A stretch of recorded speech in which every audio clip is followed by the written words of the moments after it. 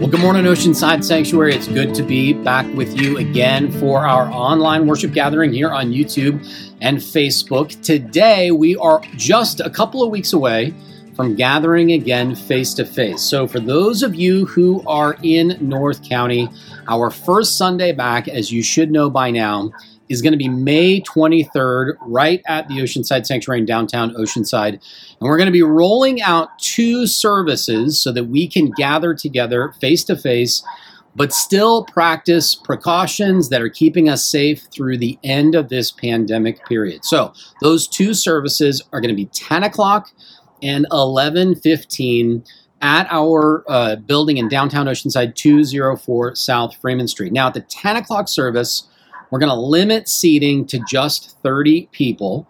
And at the 11:15 service, we're going to have seating for up to 60 people max. So if you are more cautious and you want to be in a smaller setting, then you can choose the 10 o'clock service. But if you are comfortable in a little bit bigger setting, then you can choose the 11:15 service. Even if you choose the 11:15 service with up to 60 people, that's still going to be plenty of social distancing.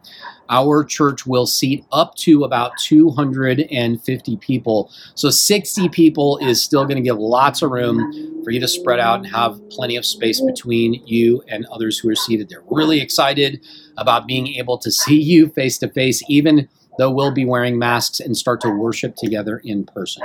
In the meantime, today we're going to continue our series this month on reading through some of the Psalms. And today what I want to do is invite you to turn with me to Psalm chapter 98. We're going to read Psalm 98 together. And we're going to compare it a little bit to last week's Psalm. And I'm going to just show you again what's really feeding me in this Psalm. So as I read through this, I want to show you the things that are really jumping out at me and standing out to me, that are really impacting me in a positive way. And then I want to invite you to share a little bit about what is impacting you in this Psalm as well. But before we do that, as usual, I want to invite you to join with me in a word of prayer so that we can center our hearts and minds together as we worship this morning. Would you just join with me?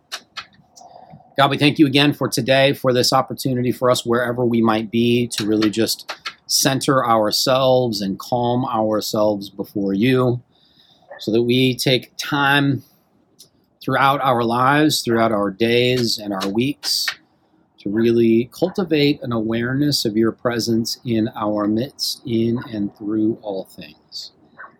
I thank you that that is one of the lessons you're teaching us through these Psalms, that you are present in our lives in the midst of our trials and our celebrations, that you are present in our lives in the midst of nature and in the midst of our homes, our neighborhoods and workplaces, that you are there in all of it.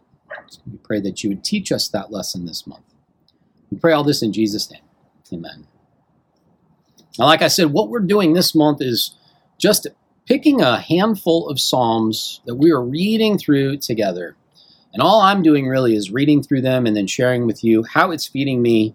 And then I want to invite you at the end of this to share in the comments on YouTube or Facebook how these words are impacting you. So again, today we're reading Psalm chapter 98. So if you have your Bibles, you can turn with me there and read along with me. Or if you don't, we're going to put the words as usual up on the screen. Psalm 98 verse 1 says this: "Oh, sing to the Lord a new song, for he has done marvelous things. His right hand and his holy arm have gotten him victory. The Lord has made known his victory. He has revealed his vindication in the sight of the nations. He has remembered his steadfast love and faithfulness to the house of Israel. All the ends of the earth have seen the victory of God. Make a joyful noise to the Lord, all the earth. Break forth into joyous song and sing praises. Sing praises to the Lord with the lyre and the sound of melody, with trumpets and the sound of the horn.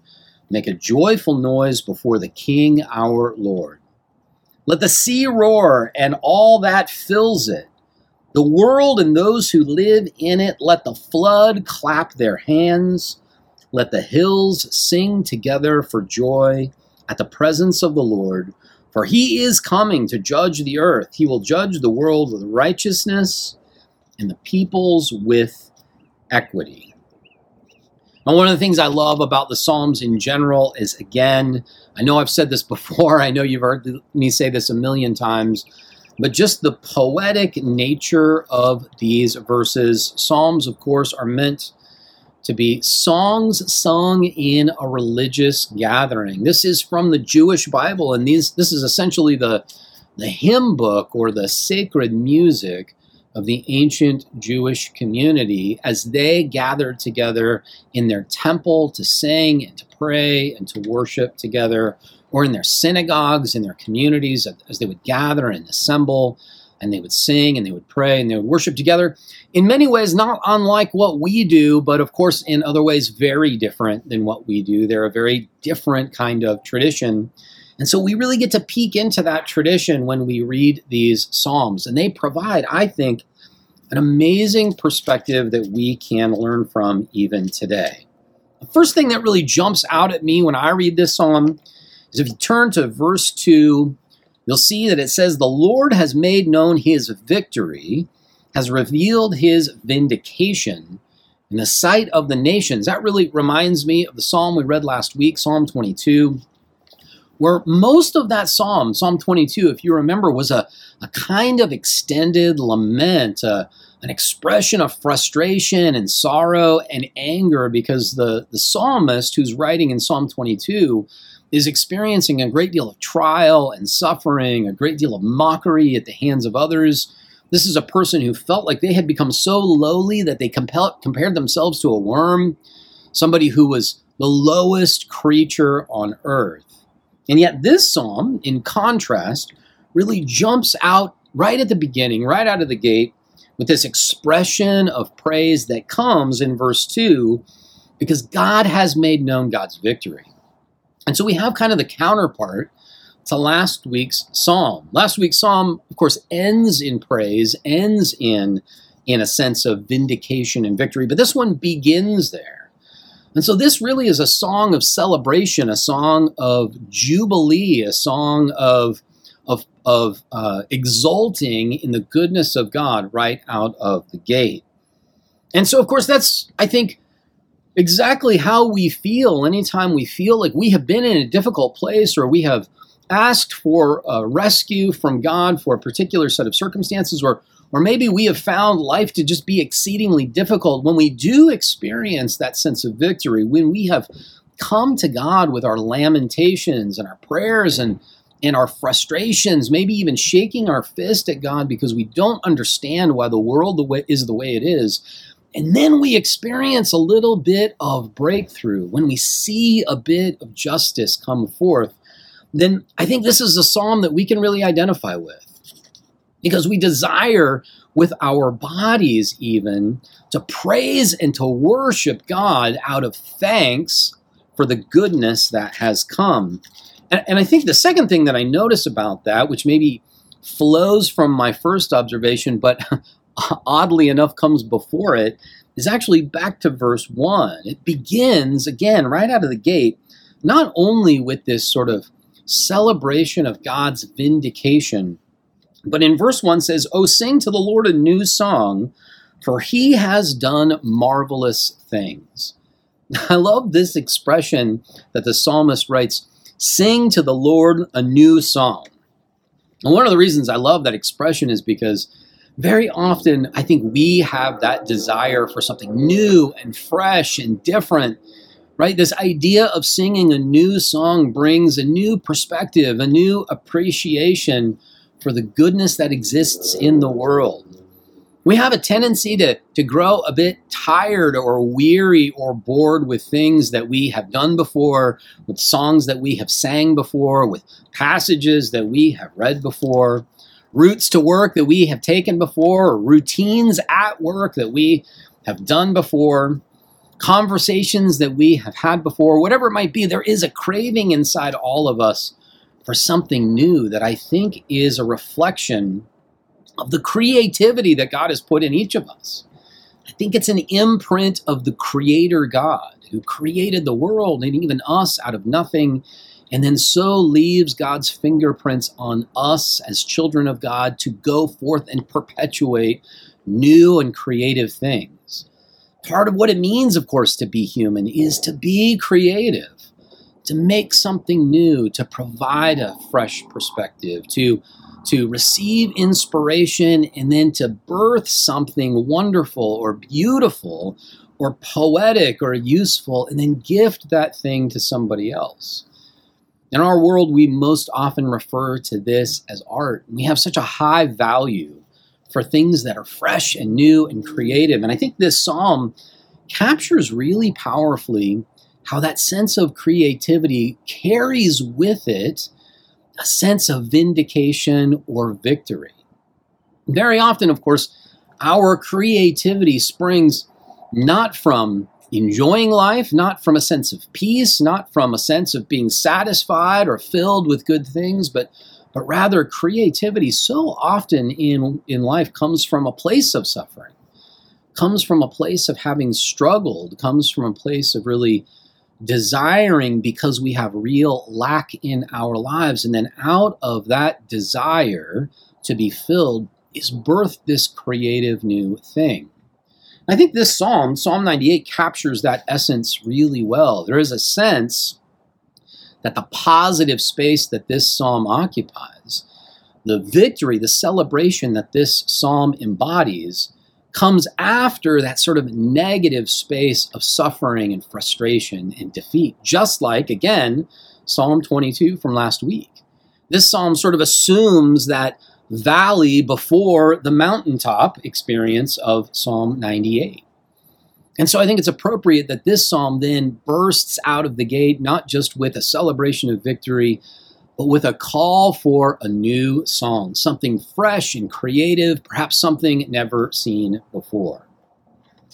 And that's the other reason that this particular verse really jumps out at me, this very human desire for a new song, for new beauty, for new creativity, when the reality, of course, is that there's nothing new in this psalm.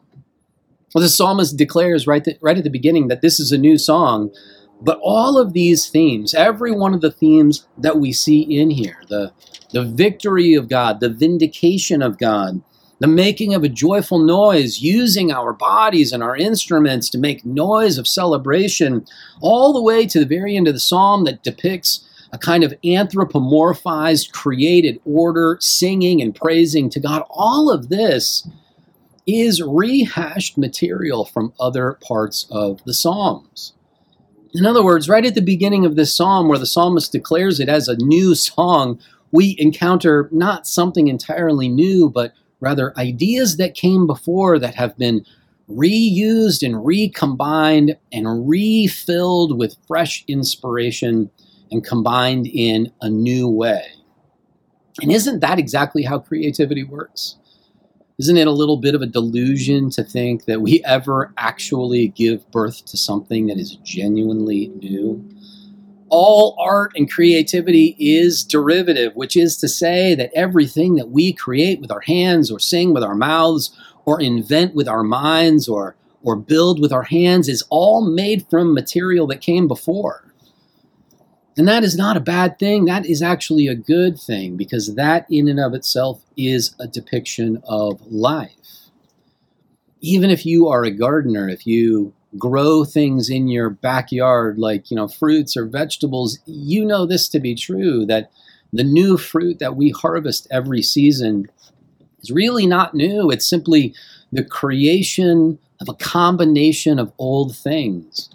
Seeds and water and soil. The soil itself is composted soil, composted material from the dead organic matter that has decomposed and now recombined in a way that brings new life. I know that's a little bit of an unusual way to look at this, but when I read the psalmist calling us to sing a new song, and then the psalmist offers us a lot of the same old material, but rewritten and recombined in a fresh way, to me, that is not a disappointment. That's inspiring. Because that's what it means for us to live our lives. It means that we take what God has given us and what others have passed down to us, We recombine it, remix it, re-distill it in a fresh new way for us, a way that feeds and nourishes us.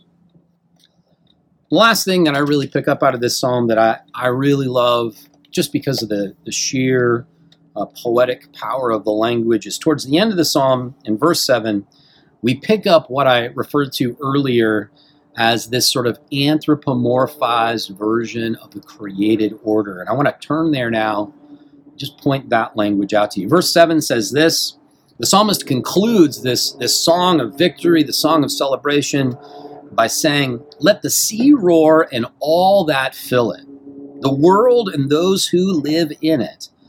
Let the floods clap their hands, let the hills sing together for joy at the presence of the Lord." So great and so good is the victory of God. So great and so good is the vindication of God and God's people, that it's not just God's people who sing and praise and clap and shout.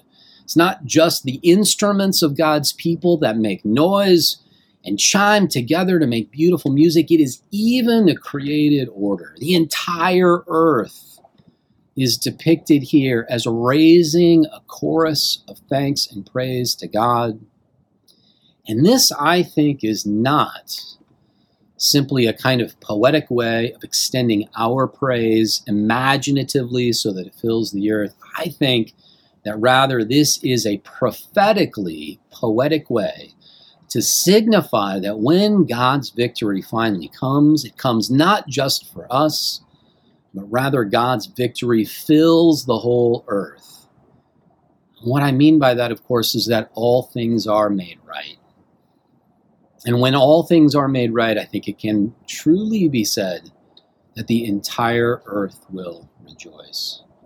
I think of the ways that we are ruining and destroying our planet, and this passage makes me wonder, how is it that our praise, our worship, our celebration, our joy of a truly good and righteous and loving God will very naturally spill out to repair the wrongs that we have done on the earth?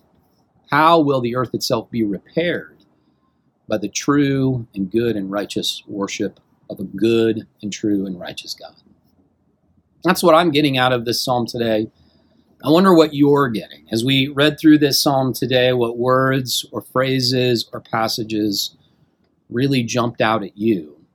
How is this psalm feeding you today? How is it inspiring you to come to God in praise and worship? That's the question I want to leave with you today. And invite you, if you have answers to that question, just to jump into the chat on Facebook. Share your thoughts with us. Share how this psalm is feeding you. And encourage each other. We're looking forward to seeing you again face-to-face, as I said earlier, but we can still fellowship together and encourage each other now, even online. Would you just pray with me as we close today? God, we thank you so much again for this opportunity for us to worship, for us to be together, even in this space online. We ask that you would fill our hearts with a sense of joy and praise, that we would respond bodily to bring our thanks and gratitude to you in worship as we experience your vindication in our lives, as we experience good things and blessings, as this pandemic in our corner of the world begins to subside. We are aware, of course, that in other parts of the world it is still raging and still causing people to be sick and still causing people to die. We pray for all of those who are suffering and who have suffered as a result of this pandemic. And we pray that you would keep us healthy and safe as we begin to return to some kind of normal life again. We pray all this in Jesus' name. Amen. Hey, good morning, everybody. My name is CJ, and I've got some really exciting announcements here for you this morning. First of all, if you are new to the Oceanside Sanctuary, to these online gatherings, welcome. We're glad you're here. We're excited to meet you in person very soon, which is one of the upcoming announcements. But if you need more information about the church, the mission, the goals, what the church believes, you can go to the oceansidesanctuary.org/contact, and that'll put you in touch with our team to answer any questions that you may have. But welcome. We are glad you are with us here whenever you are watching the Oceanside Sanctuary online gathering. First of all, this is a very exciting announcement as we move through those different colors on the rainbow to get to the final pot of gold. We are almost there. And for the fourth consecutive week, the County of San Diego has moved into that tier where we believe we are ready to open the doors to the Oceanside Sanctuary. And that is going to happen on May 23rd. So we're just a couple Sundays away from that. There are going to be 2 service times for you. The first one's going to be at 10 a.m. That's limited to 30 people. And then right after that, there's going to be a service at 11:15 in the morning. And that one's going to be limited to 60 people. And the biggest thing here is we want to encourage you to RSVP if you can for which one of those services you think you will be attending. And you can go to the oceansidesanctuary.org and you'll see the tab to RSVP for the May 23rd grand reopening at the Oceanside Sanctuary for either the 10 a.m. service, once again limited to 30 people, or the 11:15 a.m., which will be limited to 60 people. So we're excited about that. A lot to do in the next couple weeks in preparation to open the doors and have everything ready for you. But we are so excited, May 23rd, to see you. Coming up on May 15th from 7 to 9 p.m., the Oceanside Sanctuary is going to partner with the youth ministry at Pilgrim United Church of Christ in Carlsbad for a really fun youth movie night. And this is for all youth in the grades 6 through 12. This is just going to be a fun, safe night. Masks are going to be required. Fun chance for some of our youth here at the Oceanside Sanctuary to connect with some other youth in the community at the Pilgrim United Church of Christ. You're going to want to RSVP for that event as well, so the staff is ready for your 6th through 12th grader, and you can do that at the oceansidesanctuary.org/calendar on the website. And then another really important announcement for you: next Sunday, May the 16th, from 12 noon to 3 p.m., we're going to have a volunteer work day. And like I had mentioned earlier, there is a lot to do to get ready for that May 23rd date. And we want to be able to help the staff to be ready to do that. And so we would love to have your help. There's going to be a yummy lunch involved. There's going to be some safe protocols implemented that day to keep everybody safe, to make sure all the little projects get done. So once again, also very important, the third straight announcement where you're going to want to RSVP at oceanside-calendar/church-volunteer-workday. And that link will be up on the screen here for you, or in the comments below. And you'll be able to simply click on that so you can RSVP for the workday coming up on May 16th, next Sunday from 12 to 3 p.m. And then finally, we would love for you to support the Oceanside Sanctuary and the mission of what this church is doing in the community. You can do that by simply going to the oceansidesanctuary.org/give portion of the website. And as always, you can always get in contact with our team and the pastors at Oceanside Sanctuary to ask them exactly how your time and resources are used here in this community. Well, we're excited to see you in a couple weeks. I hope everybody is doing well. If you need anything, let us know. Have a great week, everybody.